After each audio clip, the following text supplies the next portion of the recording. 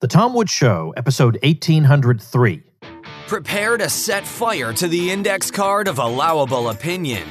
Your daily dose of liberty education starts here. The Tom Woods Show.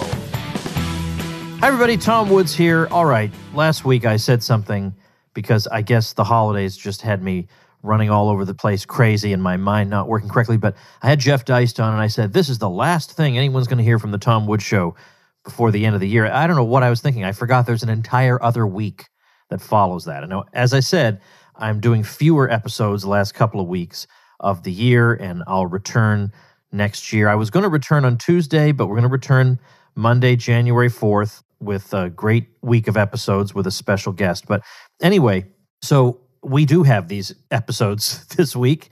Jeff Deist's episode was excellent, but that is not the last one of the year. As a matter of fact, today we're talking to Max Kane, who is the creator of farmmatch.com, which is a site you can use to find small family farms near you where you can get fresh produce and fresh food, grown and raised the way you like it, and conveniently accessible. Max has been a food freedom activist for a long time, and we'll talk to him also about his raw milk activism and what happened to him with that.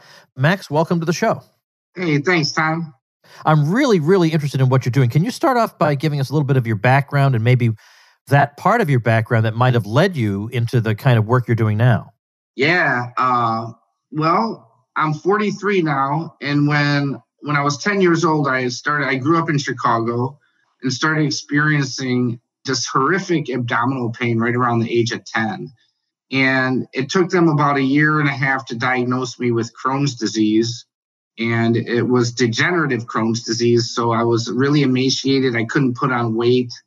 And I went through all different kind of medical therapies and treatments for about a decade. Nothing really worked. The medication was never really effective. I ended up having a surgery. And then after the surgery, I just kept getting worse. And then eventually I made my way to this nutritional coach who ended up, helping me change my diet. I mean, I grew up on the kind of the standard American diet of just fast food and processed food. And so I changed my diet and started getting fresh farm food from local farms. And by changing my diet, my health just flourished. It totally turned around. It was literally a religious changing experience for me. Literally, I just started believing different things about life, and I got healthy enough to the point where I didn't need to take medication anymore. And, I've been off all medication for over 15 years now, and my health has just flourished. I put on over 50 pounds of healthy athletic weight. So I was around 110 pounds, and now I'm closer to, I think I weigh 167. I'm in really good shape.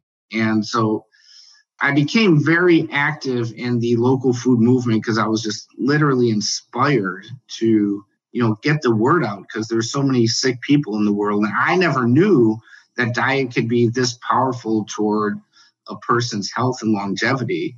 And where I was supposed to, I guess, die early on medications, now I'm off medication and I'm continuing to live and get healthier and thrive and make memorable experiences with my loved ones and just have a life that I wouldn't have had if I continued eating the way I ate. So as an activist in the local food movement, I started going around to different court rallies and I got active with legislation and trying to help create laws that are more favorable to small farms. It's crazy out there, but the government is actually cracking down on small farms that want to sell their product direct because they think it's unsafe for people to eat food direct from farms. On a side note, Michael Badnarik says hello, and great. And so does John Moody.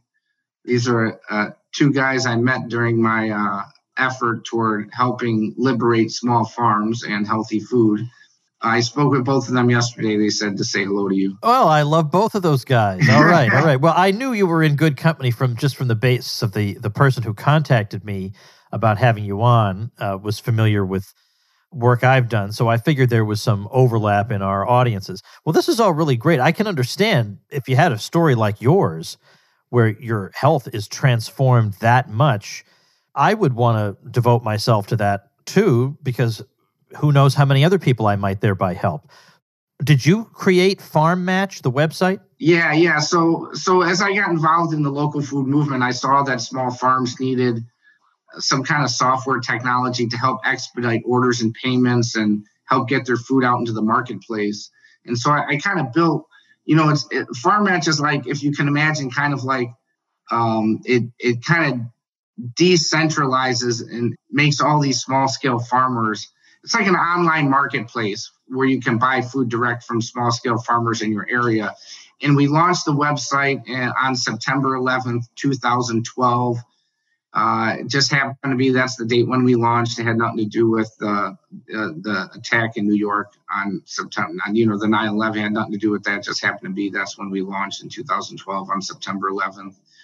And so we've been going for about 8 years now, and we facilitated over the website has facilitated over 600,000 orders where people have bought food from small scale farms, and now we're in the process. We want to build out a application for delivery drivers, like this feature that would allow, most everyone's familiar with Uber Eats or DoorDash, or, you can go on your smartphone and have a delivery driver bring your food from a restaurant to you without having to go to the restaurant.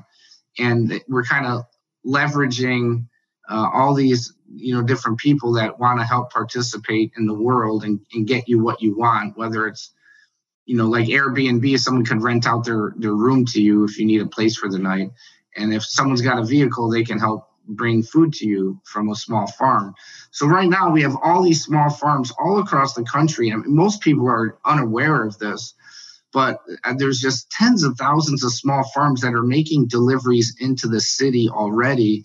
And they have these drop location or pickup location food distribution models where they go to all these different neighborhoods around the city, and you meet them at the pickup location and you get your food. And the thing is, with that distribution model, there's a huge positive benefit, which is that the farmer does not have to make all these home deliveries. So it helps them be really efficient with their time and the amount of fuel they buy and everything, and the buyers like that because it helps the farmer keep the cost of food so it's affordable. So it helps keep the cost of food low. So the buyers like that as well. So what's going on is, this is something that's kind of naturally occurring right now, is when the buyers come to the pickup location, they pick up their order, and then other people who live in their neighborhood say, hey, by the way, can you pick up my order too and bring it back to my house? Because, we live near each other. And so there's a lot of people who want to order fresh food from these local farms that are making these deliveries, but for whatever reason, they can't quite make it to the specific location where they go to pick up their food in their neighborhood. Maybe they don't have a car. Maybe there's a conflict with their work schedule. Maybe there could be all different reasons, right? So want to build out this application that allows buyers that are already picking up their order from the pickup location to also pick up orders for other people in their neighborhood and then go expedite those home deliveries. This is really smart. I absolutely love this. So I'm looking at the website right now. It couldn't be simpler to use. Yeah. This is obviously very much in the tradition of what's called community-supported agriculture, I assume? Yeah. Yep. So the idea is it's kind of twofold. Number one, obviously, I, as the consumer, benefit because I'm getting fresh food and I know where it comes from and I know that they use good practices, and this has many beneficial effects. But likewise, for them, it's helpful because there's a lot of uncertainty that goes along with farming, to say the least. I don't think I could handle all the stress of it, of all the things that could go wrong. And then you do have to have pretty big expense outlays certain times of the year that then you make up later through sales. So it'd be nice to have people who are regular customers who support you, so you have a built-in market, and so you help each other in this way. Yeah. And in addition to that, there's two major issues in our food system that make the current food system model, unhealthy and fragile. So first, let's address the fragile issue. We have these really long food chains that have all these dependencies in the middle. So from the producer to the person who's eating the food, there's all this unneeded bureaucracy and middlemen. And so we have all these dependencies, right? And so we started seeing this, when all the fear started hitting, the media. The media just started spreading all this stuff about COVID-19 and people started panicking. And at that point, we saw how fragile our food system was because grocery store shelves started becoming empty. People couldn't get food they wanted. So whenever there's any kind of a crisis, or whether it's a manufactured crisis or non-manufactured, our current food system, that model is fragile, and it does not sustain a public crisis or mass panic very, very well.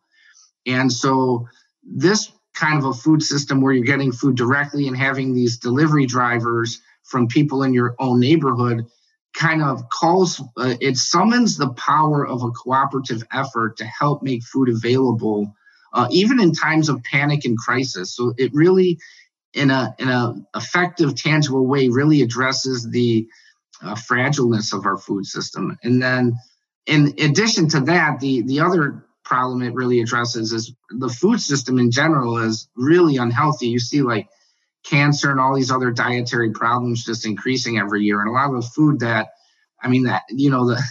government's, they say they're keeping us safe, but the FDA is legalizing all this food for sale that actually is unhealthy to eat and causes disease, but that doesn't seem to stop them. But anyway, so a lot of the food in circulation, if you drive through any major city, there's just tons of junk food there's all these convenience stores and gas stations, and everyone's selling food. So when you're driving by and you're just hungry and you need a quick snack, like a lot of that food is just really unhealthy to eat.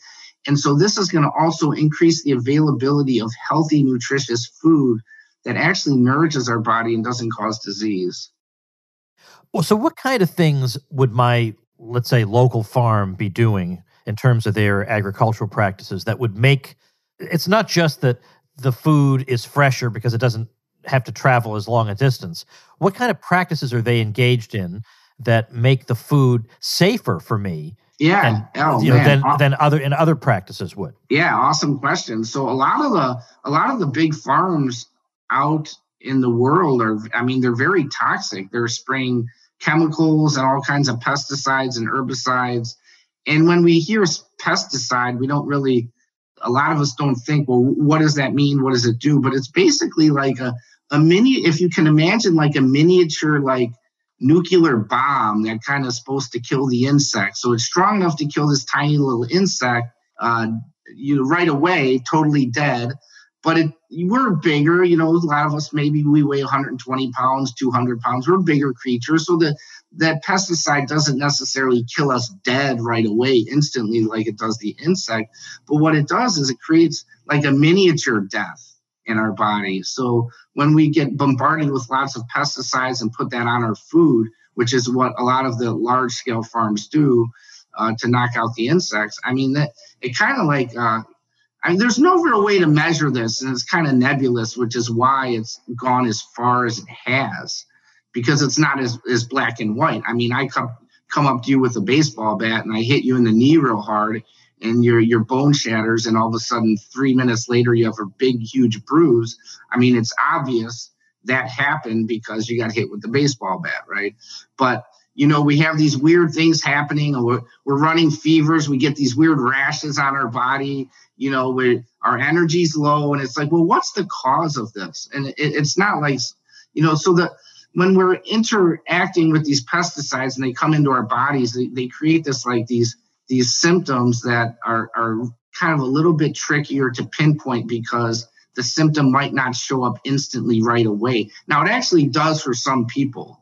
Like and probably like the biggest, this is probably, which kind of goes to the vaccine argument, is some people, they get a vaccine, they die that day, so it's pretty evident that, it's from the vaccine.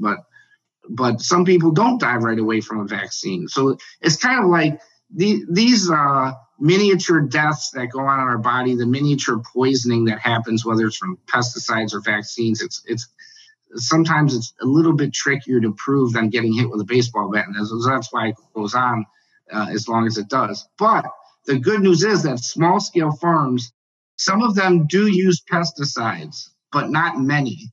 So the good news is that when you're getting food from a small scale local farm, not only is it going to be fresher, but it's not going to be raised with pesticides. And if you're getting meat, the greater of the likelihood is that that animal, whether it's a cow or a chicken, has been free to range and live its natural life, eating grass and interacting, getting sunlight. So that food is going to be a lot healthier for you than from a big farm where maybe the animal was kept in confinement. Some animals never even get sunlight. They never get to go outside.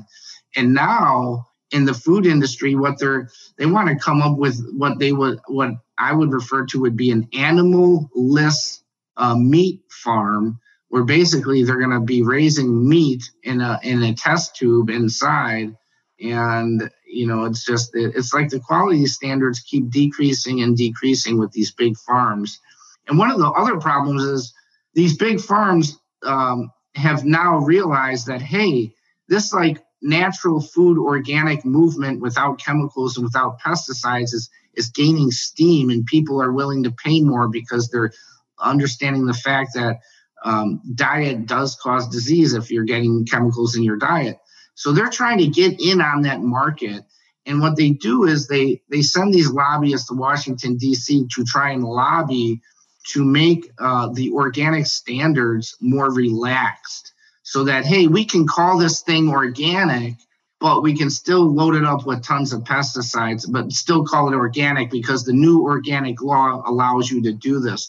So these big food companies are constantly, a lot of the big farms and the big food companies are constantly lobbying Congress to try and relax organic standards. They're not really, their heart isn't in it. They don't really care about healthy food. They're just trying to make more money, but their heart isn't in it. But so small scale farms, their heart is in their work. They're farmers because they love the land and they love what they do. They're like an artist on their land, creating this really, really high quality food. So that's the benefit, is you just kind of asked about, what's the benefit of getting food from a small farm that's close to me, that besides, that it's fresher food, it's going to have a lot less chemical residue than food from a big farm from far away. Right. Folks, let's take a quick break to thank our amazing sponsor, BetterHelp. I know a lot of people say nothing changes on New Year's Day. We all know the U2 song. But it really can be an opportunity to collect ourselves, set goals for ourselves, and try to overcome obstacles and problems that have beset us in the previous year. So maybe you would like to have a 2021 in which you're suffering from less anxiety, or you overcome depression, or you manage stress better, or you improve your relationships, or you resolve family conflicts. Whatever it is that's holding you back from living the life of happiness and fulfillment that you want, BetterHelp can help you. BetterHelp will assess your needs and match you with your own licensed professional therapist who's perfect for you. It's online, convenient, professional, affordable. You can start communicating in under 24 hours, and you can schedule weekly video or phone sessions. In fact, so many people have been using BetterHelp that they're recruiting additional counselors in all 50 states. Well, I want you to start living a happier life today. As a listener, you get 10% off your first month by visiting betterhelp.com/woods. Join over 1 million people taking charge of their mental health. Again, that's BetterHelp, HELP.com/woods. Now, I'm curious about how you start something like this. There are many, many farms out there, and when I enter my zip code into your system, I get several hits that, I've lived here 4 years. I didn't know about any of them. Yeah. So that's terrific. How did you find them all? Do they come to you, and how did they know to come to you? How do the farms know to come to Farm Match? Yeah, I mean, it's like starting a Facebook. It doesn't really work if there are 3 people on it. Yeah. So how do you get going?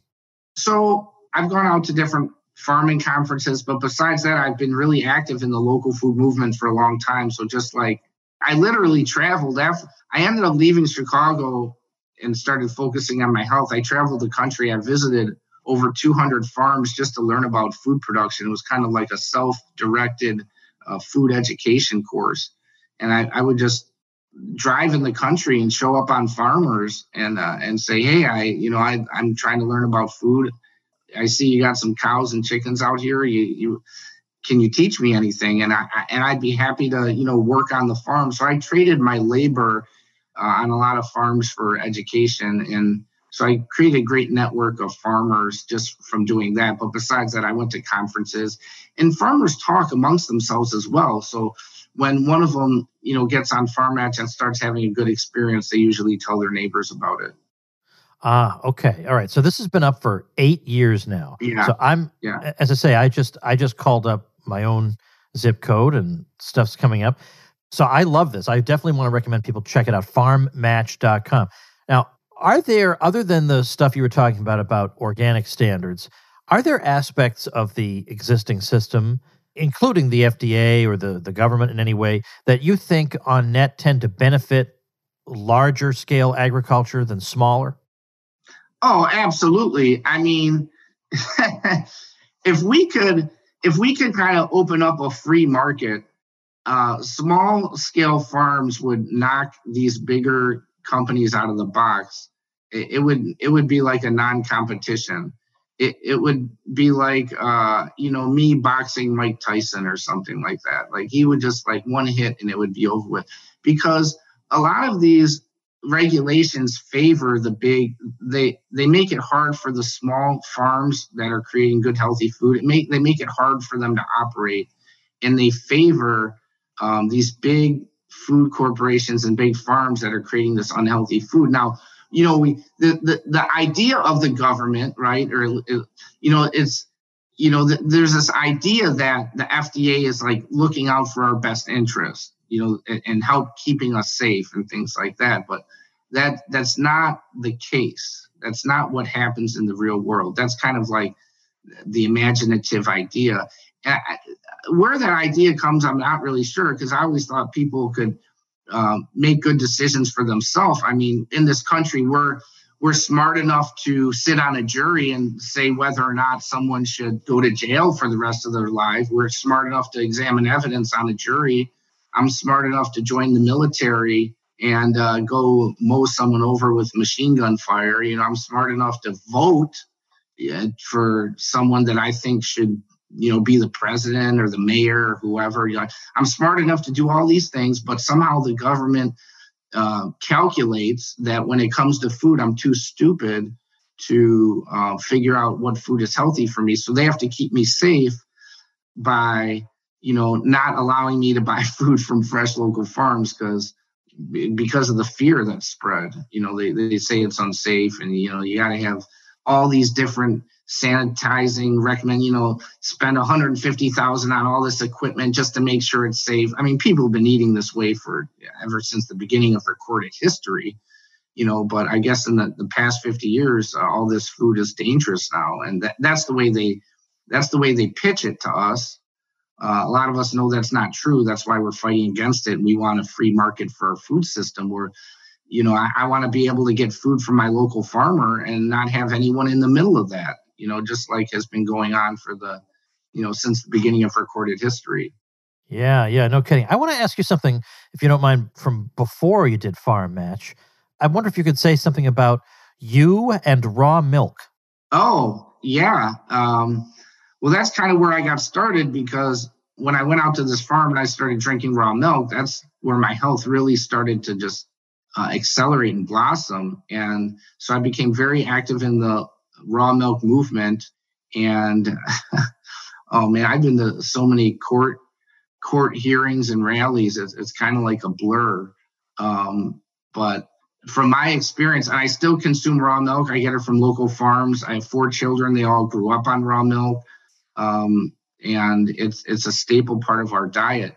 Interesting enough, raw milk has been the food that has actually allowed civilization to flourish, because as we settle somewhere in a new area, we need to figure out how do we feed ourselves, and having cows producing milk gave society that steady food supply for a long time, while to nourish us and feed us while we figured out how to build other infrastructure in society. But it was milking dairy animals, whether it's cows or Genghis Khan used to milk their mares. They used to make this fermented milk out of the mare milk, this kind of kefir kind of offspring. If people are familiar with kefir, it's kind of like a drinkable yogurt. So getting back to my experience in raw milk, it's very safe. I've been consuming it for over 15 years, never got sick. I've interviewed over 1,000 people that have that same testimony, that have been consuming raw milk for a long time and had no problem. I was out in Hudson, New York, interviewing Abby Rockefeller. This was a couple months back. She told me how she grew up on raw milk, and her lineage grew up on raw milk, and they seem to be, doing pretty well. And so that's my experience with raw milk. It's just a great food. It's got tons of enzymes and benefits. I mean, I don't know if there's anything specific you have. I feel like I'm kind of rambling a little bit. Well, I was curious mainly about, run-ins with the authorities over the subject. Oh, sure. Oh, yeah. Okay. So, yeah, I had a run-in. So I had the FDA. They like to play puppeteer. The FDA, they like to play puppeteer. I don't know if they watched that cartoon Pinocchio from Disney or how they, but. So what the FDA and these other federal agencies they like to do is because they push money to the states, and so with that comes all the strings.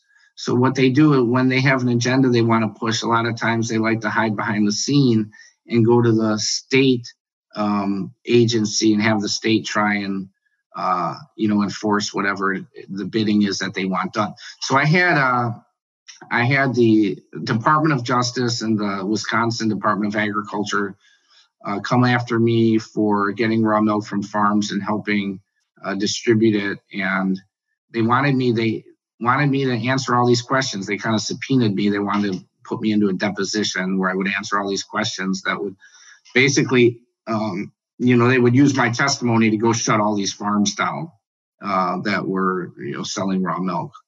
And so I didn't want to testify because, I thought farmers should be able to sell raw milk. And in addition to that, I'd kind of be shooting myself in the foot because, if they go lock up all my farmers, how am I supposed to eat? And so it's the Wisconsin Department of Justice and the Wisconsin Department of Agriculture. It's actually the correct acronym is called DADCAP, the Wisconsin Department of Agriculture, Trade, and Consumer Protection. They subpoenaed me into court, and they said, well, if you don't testify, we're going to put you in jail for 18 months. And by statute, they were, I guess the state statute gave them the authority to do that. Totally in violation of the Constitution. But when do they listen to that document? So I refused, and I talked with my local sheriff, and as it turned out, my sheriff grew up on raw milk, and he was still drinking raw milk, and he was actually he was getting it from his neighbor illegally. Oh, okay, that's the kind of sheriff we want. Yeah, and so I talked with my sheriff, and at the time, so I was like, right at that time is when I met Michael Badnarik, and I'm learning about the Constitution. I run into this other guy, Sheriff Richard Mack, who's teaching me about the authority of the local sheriff. And so I'm talking with my sheriff, and my sheriff says, well, what do you want? What do you want me to do? What do you want me to do, Max? And I said, well, the bailiff in court is a sheriff's deputy. Am I correct about that? Yeah, that's my deputy, the bailiff in court. I said, well, if the judge orders the bailiff to lock me up and take me away, I want you to be in court with me. And I want you to tell the bailiff to stand down. When the judge gives the order to lock me up, tell the bailiff to stand down. Now, I live in a small town here. We got about 4,000 people. And so, everyone kind of knows each other. We don't even have metal detectors to get into the courtroom, so it's like, we're in a small town. And so the sheriff says, wow, we're going to really have a lot to talk about in town when that happens. I said, well, hey, I just want what's right. And he says, well, here's what I'll do. He says, if they lock you, he says, I run the jail, and he says, if they lock you up, I'll once you get to the jail, I'll just open the cell and, let you out. I said, okay, well, that's a lot better than the other option, the other option of just sitting in the cell. So I said, okay, deal. And so as it turns out, we went the court case. We lost in the trial court. We lost the appeal. I petitioned the state Supreme Court. The state Supreme Court refused to hear the petition, so the case got pushed back to the local trial court. And it was time for the department. In court, the plaintiff is usually moving the case. I'm not really required. I just sit and go along for the ride. So it was the state's turn to take action to call my questioning again, and they never did. They kind of disappeared, and I don't have proof of this, but something in my gut tells me that my sheriff called up the state and told them, like, hey, just so you guys know, this isn't going to happen in my county, so you might as well not show up. That's what I think happened, because once the sheriff got involved, the state, where they were pushing so hard, Tom, they were just pushing so hard to get my testimony. And then once the sheriff got involved, all of a sudden the state just disappeared. They never showed up. And then so court just kind of came to an end. It didn't go any farther. And that was back in 2009. So it was 11 years ago. Wow. So you got some serious street cred having endured that. Yeah. Jeez. Holy cow. So you've been out there in this kind of cause for quite some time. Well, I love what you've done with Farm Match, and I think I'm going to start using it myself. I did not know of its existence until a couple of days ago, and now I'm an instant convert. So tremendous work. Any parting words from my folks before we wrap up today? Oh, man. Yeah, absolutely. The parting words are that your diet is so closely related in governing your health. I want you to think of your diet as like the constitution of your health. And when you violate the constitution, that your health is like your liberty, and your diet is like kind of that constitution. When you start violating your diet, you're going to lose your liberty, your health. And that most doctors in the world today don't they just want to give you drugs and surgery. They don't tell you how profound food actually is toward recovering from disease. And so that's the final word I'd like to leave your listeners with, is that do not underestimate the power of fresh, healthy food from a local food source. All right. And farmmatch.com is where to go check that out. I'll link to that also at tomwoods.com/1803. Well, thank you very much, Max, and continue good luck to you in this important work. Yeah, you're welcome. And thank you as well, Tom. Keep up the great work. All right, everybody. I want to tell you one more thing about Max before we wrap up for today. And that has to do with some crowdfunding he's doing for what seems to be a pretty worthy project over on Indiegogo. And what he's looking to do is create a delivery driver app for small farm food so that the average household can get the convenience of home delivery of fresh local food at a reasonable price. So what he wants to do is build a delivery driver app into the already existing farmmatch.com small farm marketplace. So the idea is he wants to create a battalion of drivers that deliver fresh, healthy local food from small farms to homes and cities. There are delivery driver apps for the restaurant industry and for the grocery store industry. Why not for small farms? So I'm going to link to that crowdfunding project on the show notes page, tomwoods.com/1803. Another thing I'd like to tell you about involves a new podcast created by a Tom Woods Show listener, and that's Come Home America with Nick Hancock. He describes it as a paleo-libertarian podcast, but beyond the traditional old-right positions of anti-empire and pro-markets, Hancock is keeping a close eye also on developments in local communities and mediating institutions that form the moral character needed to grow a free society. So common episode topics include secession, nullification, COVID tyranny, and the Great Reset. So check that out, Come Home America with Nick Hancock at nickhancock.com. That's Hankoff, nickhancock.com. Now, as we approach the new year and you're thinking about your New Year's resolutions, by the way, New Year's resolutions are not just a scam, by the way. They really can work. There are people who stick to them. There honestly are. And one that you should stick to is if you have been thinking that maybe I should have a site or a blog, well, All Woods here is going to help you out, because if you create it, use my link to get your hosting, I'll help get you some traffic. I have a whole group of people, hundreds and hundreds of people. We have a private bloggers group where we help each other. You can be a member of that if you like. I've got a bunch of free tutorials to help you out. I'm going to make this as easy for you as possible and maximize your chances of success. So you get all those free bonuses when you head over to tomwoods.com/publicity and you get the details. So make sure and do that, and I'll see you tomorrow. Become a smarter libertarian in just 30 minutes a day. Visit tomwoods.com to subscribe to the show for free, and we'll see you next time. Like the sound of The Tom Woods Show? My audio production is provided by Podsworth Media. Check them out at podsworth.com.